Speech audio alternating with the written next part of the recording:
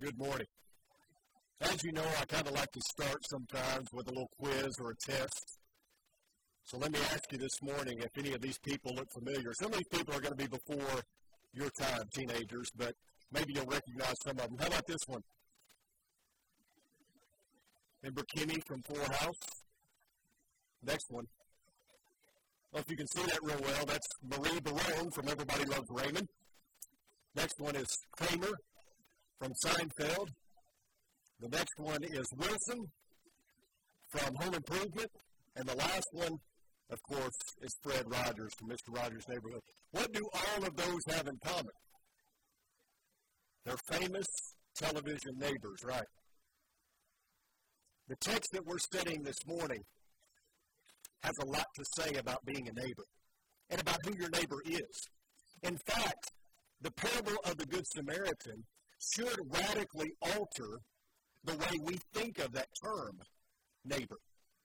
So, as we're looking at it this morning, I want to kind of direct our attention away from this idea that I've got to be a Samaritan. And I want us to focus more on seeing the Samaritans in our lives. Look with me, starting at verse 25. Luke chapter 10, starting at verse 25, it says, "And a lawyer stood up and put him to the test, saying, 'Teacher, what shall I do to inherit eternal life?' And he said to him, 'What is written in the law? How does it read to you?' And he answered, 'You shall love the Lord your God with all your heart, with all your soul, with all your strength, and with all your mind, and your neighbor as yourself.' And he said to him, 'You have answered correctly. Do this, you will live.' But wishing to justify himself, he said to Jesus, 'And who is my neighbor?'" Now we have to understand right from the very beginning that the parable of the Good Samaritan is answering those two questions. That's why Jesus gave it. It's answering the two questions: what must I do to inherit eternal life? And who is my neighbor? So we've got to get that right from the very beginning. Now the man who was asking these questions was an expert in Jewish law, which meant he knew the answer to the first question. What must I do to inherit eternal life? He's not asking because he really wants an answer. He knows the answer. He's an expert in Jewish law. But that second question comes on the heels of the first. And the answer to that second question relates directly back to the first one. Okay? So we'll see that as we go along as well. This man answers his own question by saying to love the Lord your God with all your heart, soul, mind, and strength, to love your neighbor as yourself. That's the summation of Christianity, isn't it? Love God, love your neighbor. That's what being a Christian is all about. And so this man answers correctly. Jesus knew that he knew the answer, which is why he shoots back, "Will you tell me?" And so this lawyer then asks, "Who is my neighbor?" And the reason he is asking that question is because he wants to know, who don't I have to love? There are countless people that the Jew would have seen as unworthy of his love, much less his time and his attention. He had no regard for his enemies, and he had no intention of showing them love. A fellow Jew would certainly be defined as his neighbor. But beyond that, Gentile, Samaritan, or whoever, he wasn't going to be careless or reckless with his love. Again, you keep in mind that this is an expert in the law. He knew the law. He knew what it said in Leviticus chapter 19, verse 18, for instance, where it reads, "You shall not take vengeance nor bear any grudge against the sons of your people, but you shall love your neighbor as yourself. I am the Lord." Many rabbis had created a loophole to define who they wanted their neighbor to be. They limited that term neighbor to a fellow Israelite. So for them, the Ten Commandments would read, "Thou shalt not steal," from a Jew. "Thou shalt not kill," a Jew. "Thou shalt not bear false witness," to another Jew. You see where I'm going? They had even rewritten parts of the law and some of the rules and regulations concerning the Sabbath so that they could get themselves off the hook. For instance, if a wall fell on someone on the Sabbath, the rules or the regulations that they had come up with allowed them to go and remove some of the rubble to see if it was a Jew. If it was, they were allowed to rescue him from the rubble. If they uncover some of the rubble and find that it's a Gentile, well, he'd just have to wait until the next day, and maybe somebody would rescue him. That's how ridiculous this had gotten.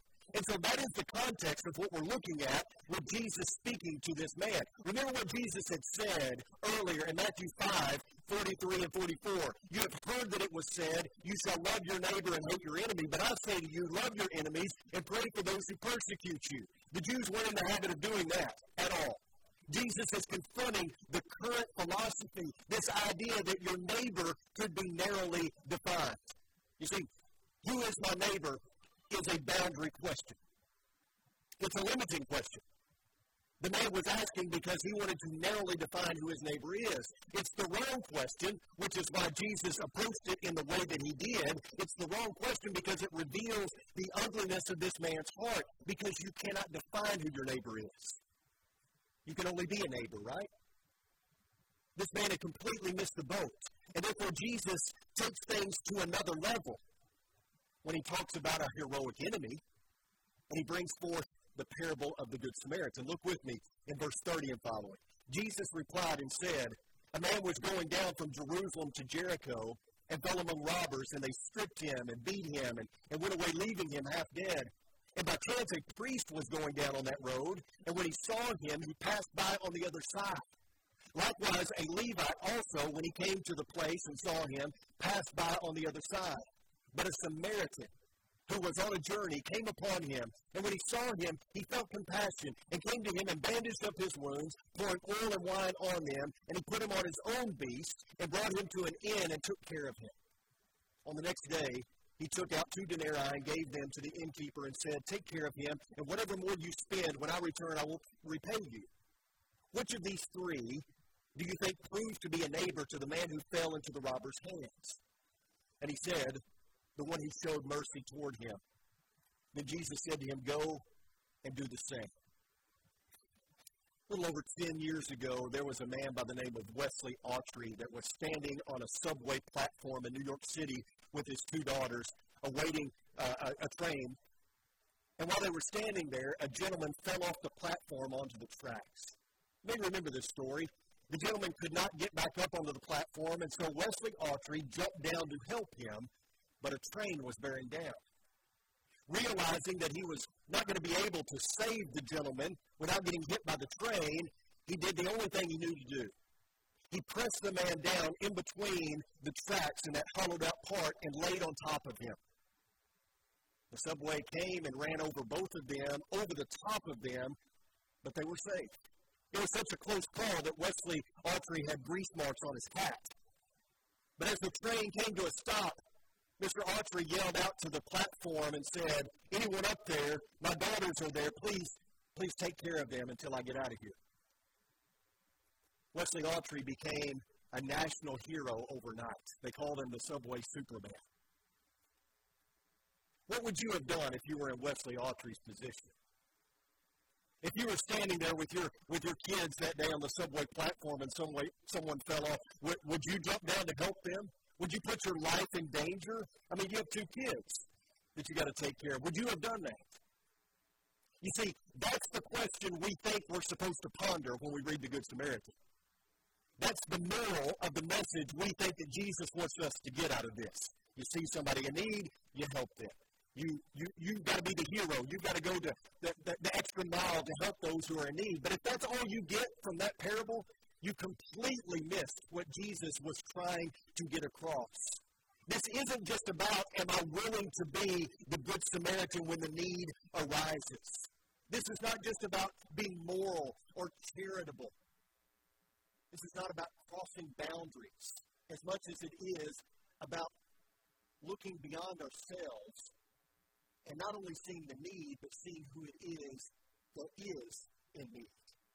You see, if this were only about being moral and good and helping others and doing good so you can be good, Jesus would have told the parable differently, wouldn't he? I mean, he probably would have said, a man's lying in the ditch, 2 people come by, they don't help him, 1 guy does, end of story. But Jesus brought ethnicity into it. He brought race into it. Why would he do that? Why is that an important point? Well, because Jesus was shattering the Jews' moral uniforms.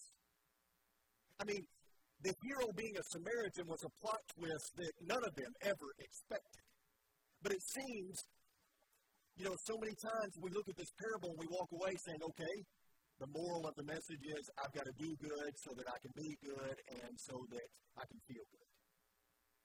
So much more to this than just morality and being charitable. There used to be a time when you could watch superhero movies and tell who was the good guy and who was the bad guy, right? It used to be the case that the good guys wore white, the bad guys wore black, and it was easy to discern between the two. The Lone Ranger rode a white horse. He was such a good shot, he could shoot the gun out of the bad guy's hand without otherwise hurting them, right? Adam West played Batman many, many years ago on television. There was no doubt he was the good guy, and the Penguin and the Joker were the bad guy. Now you have the Dark Knight. He's dressed in black. He's almost kind of sinister. I mean, is he a good guy? Well, I think so, but sometimes it's hard to discern, right? Or what about when I was a kid, and don't judge my parents for let me watch this, but I was a big Godzilla fan. Remember the old Godzilla movies? If you saw Godzilla walking down the street, you'd run in terror. But he's a monster there to kill the bad monsters, right? And then you've got these reformed superheroes, right? Like Professor Snape and Thor's jealous brother, Loki, There's so many movies nowadays that it's hard to tell who the good guy is and who the bad guy is. The good guy may be on drugs, he may be an alcoholic, he may be a really bad person, but it's okay because in the end he does some good stuff. He tortures, he maims, and he kills, but he only does that to the bad guy, so after all, he's okay. The Jews had it figured out, at least in their mind. It wasn't hard to tell. They were the good guy, and everybody else was the bad guys. Jews were the good guys. They were the hero because they were God's chosen people, and the Gentiles, the Samaritans, all the others, they were the bad guys. The Jews did not look with favor on them because they didn't believe God did. They wanted nothing to do with the Gentiles and the Samaritans, all them, because they didn't believe that God wanted anything to do with them. They were the hero of God's story because they were God's chosen people. Good and Samaritan didn't go together. That's an oxymoron. They didn't see those two terms as being compatible. And so, the way they looked at this whole thing is because they were God's chosen people. They were the hero. And so you can see how Jesus' plot twist would have thrown them for a loop.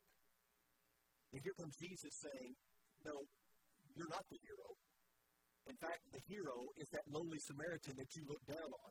The parable of the Good Samaritan isn't just about being good and doing good to your sworn enemy. Jesus' message isn't just do like the Samaritan, because it's not just about morals or being a good person. This is a parable about seeing. Go back to verse 23 of Luke chapter 10, and notice what Jesus says to his disciples just before this episode. He says, turning to the disciples, he said privately, blessed are the eyes which see the things you see. For I say to you that many prophets and kings wished to see the things which you see and did not see them, and to hear the things which you hear and did not hear them. And then in the next chapter, he says this, the eye is the lamp of your body. When your eye is clear, your whole body also is full of light. But when it is bad, your body is full of darkness. Jesus isn't just telling us a parable about doing, it's about seeing. How's your eyesight? And not just the eyes in your head, how about the eyes of your heart? What do they see? Jesus doesn't want us to just be the Good Samaritan as much as he wants us to see the Samaritans in our lives. So who are they? Who are the Samaritans in your life? The homosexual individual? The transgender? The Democrat? The Republican? The pro-lifer? The pro-abortionist? The NRA member? The lesbian? Who is it? Is it the Baptist, the Methodist, the Lutheran, the Catholic? Do I need to go further? Who are the Samaritans in your life? Who are those people that you look at, and whether you want to admit it or not, you know that deep down in your heart, You don't have a lot of favor for them. You don't look at them in the same way you do those people that you really love and you really respect, you really care about. Who are the Samaritans in your life? Because those labeled individuals I just mentioned, this is a fact. You can't argue this with me. God loves them. And trust me, you do not want to be guilty of hating someone God loves. You don't want that. And so when it comes to the parable of the Good Samaritan, it's not just about being a Good Samaritan, it's about seeing the different Samaritans in our lives. What do you think Jesus meant when he said to the expert in the law, go and do the same? What do you think he meant by that? At first glance, it seems like Jesus is telling the lawyer, go and help the helpless, just like the Samaritan did. But is that all that Jesus intended for us to take away from this?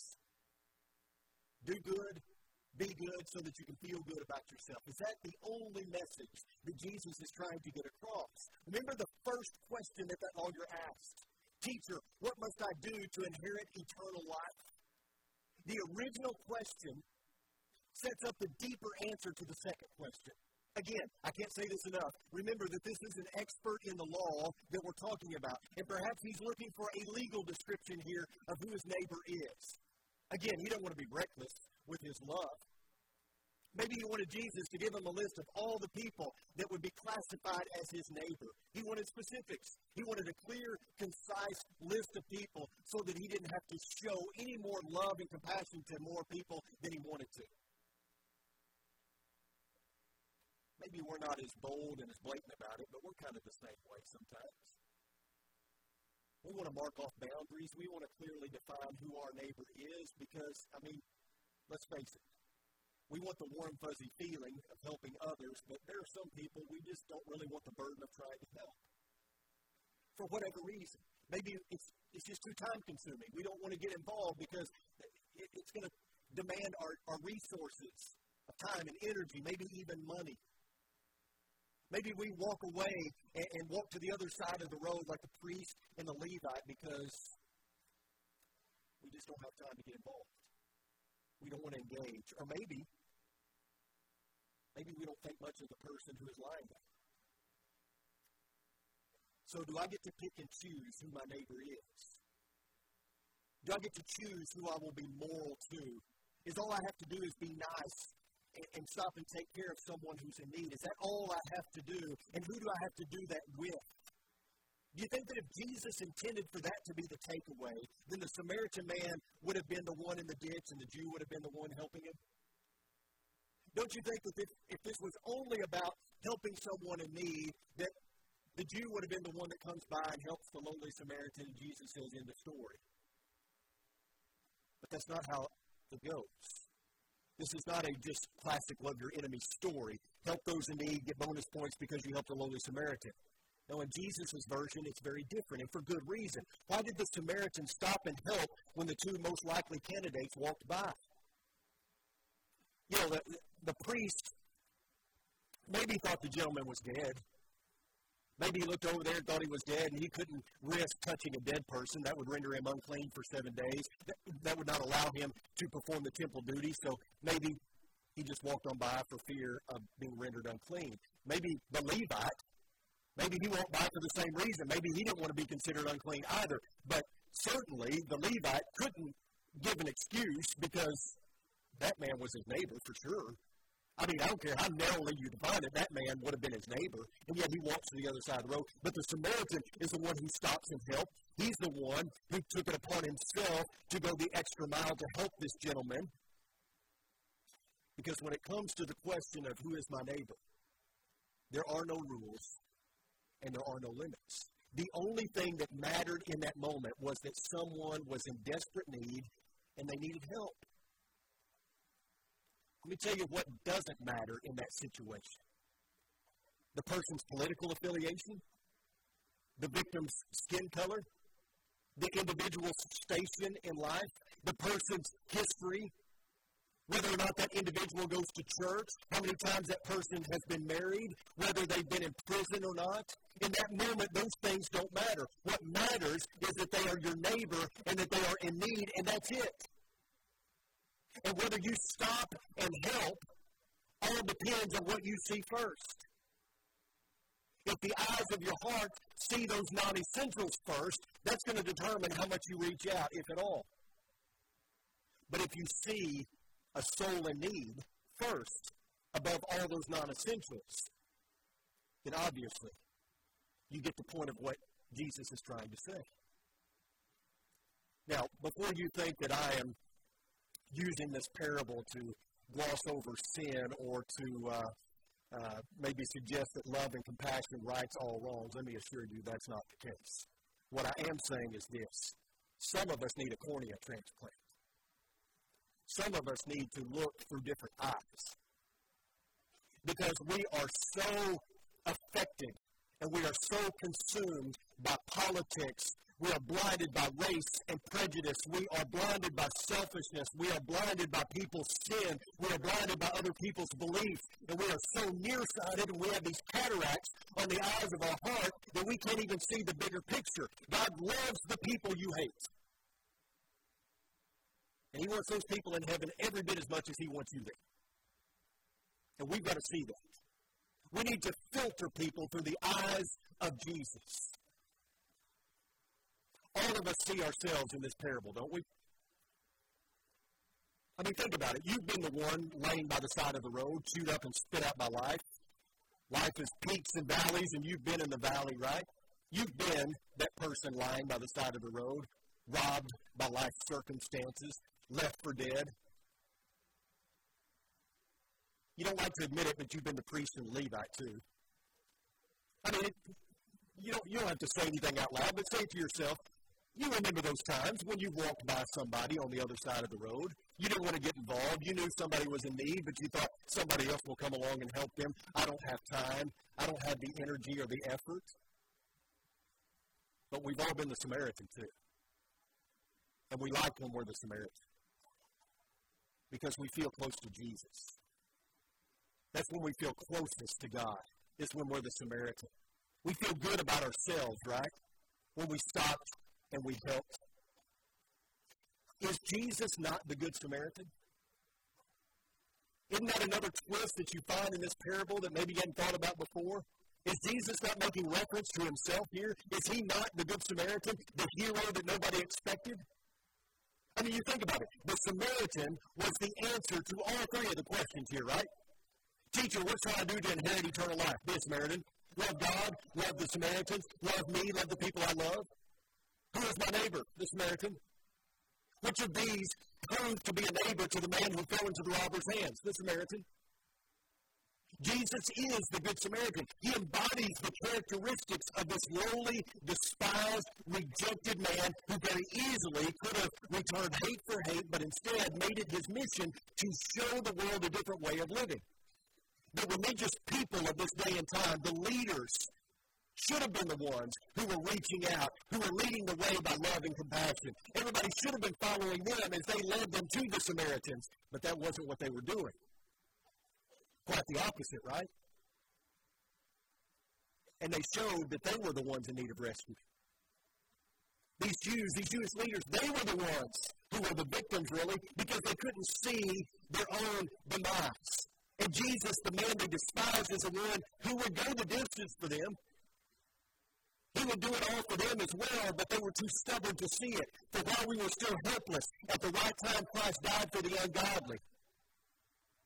Christ died for those who are lying beside the road, who can't help themselves, including those Jewish leaders.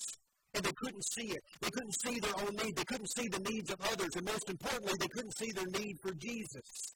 How sad that is. So let's not make the same mistake, right? I read a story the other day about a guy named George Turkelbaum who was a proofreader for a large publishing company in New York City. He was sitting in the open plan office space where he worked and had a massive heart attack and died. And he sat there 5 days before anybody recognized him. His boss said, he came in early, he left late. It was not unusual for him to be consumed with his work and to be there just head down doing what he's supposed to be doing. Nobody thought anything of it. It wasn't until a janitor found him on Saturday morning that anybody even noticed. For 5 days, he sat there dead while 23 other co-workers never even noticed. Ironically, he was proofreading medical texts when he passed away. But here's a man sitting at his desk, dead for 5 days, and 23 people around him never even noticed it. How does that happen? I don't know, I wasn't there, so I don't want to pass too much judgment, but how does that happen with us? How does it happen that there are dead people walking around us all the time and we don't even notice? We live in a world full of walking dead, people who are lost, who are unchurched, who need Christ. Many times we don't ever even notice. How is that? Well, maybe sometimes it's like George Kirklebaum. They can or won't tell us, right? But can we not admit that sometimes we don't notice because we don't want to? Because we're too busy. We have too many things going on in life. We have too many other things to think about. Somebody else will deal with that. That's the preacher's job, whatever. Let me ask you, who are the Samaritans in your life? Who are they? And let me tell you this. They are not the enemy. They are the victim. Just like you are. The only difference between you and them is that someone saw you worth rescuing.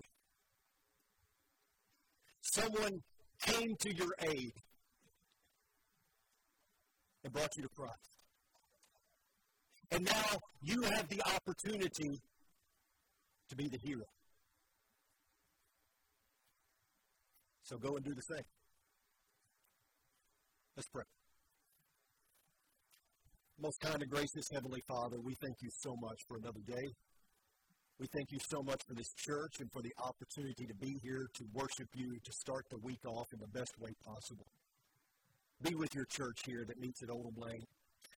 Help us, God, to see the Samaritans in our lives, to look past the non-essentials, and to see what truly matters, a soul in need of saving. Maybe they turn away. Maybe they don't want our efforts. Maybe they want to stay beside the road, but may it never be because we didn't try to lift them up. May it never be because we never mentioned Christ to them. Help us, God, to be more like Jesus. Be with us and help us, Lord, as we seek to be the hero of your story. It's in your Son's precious name we pray. Amen.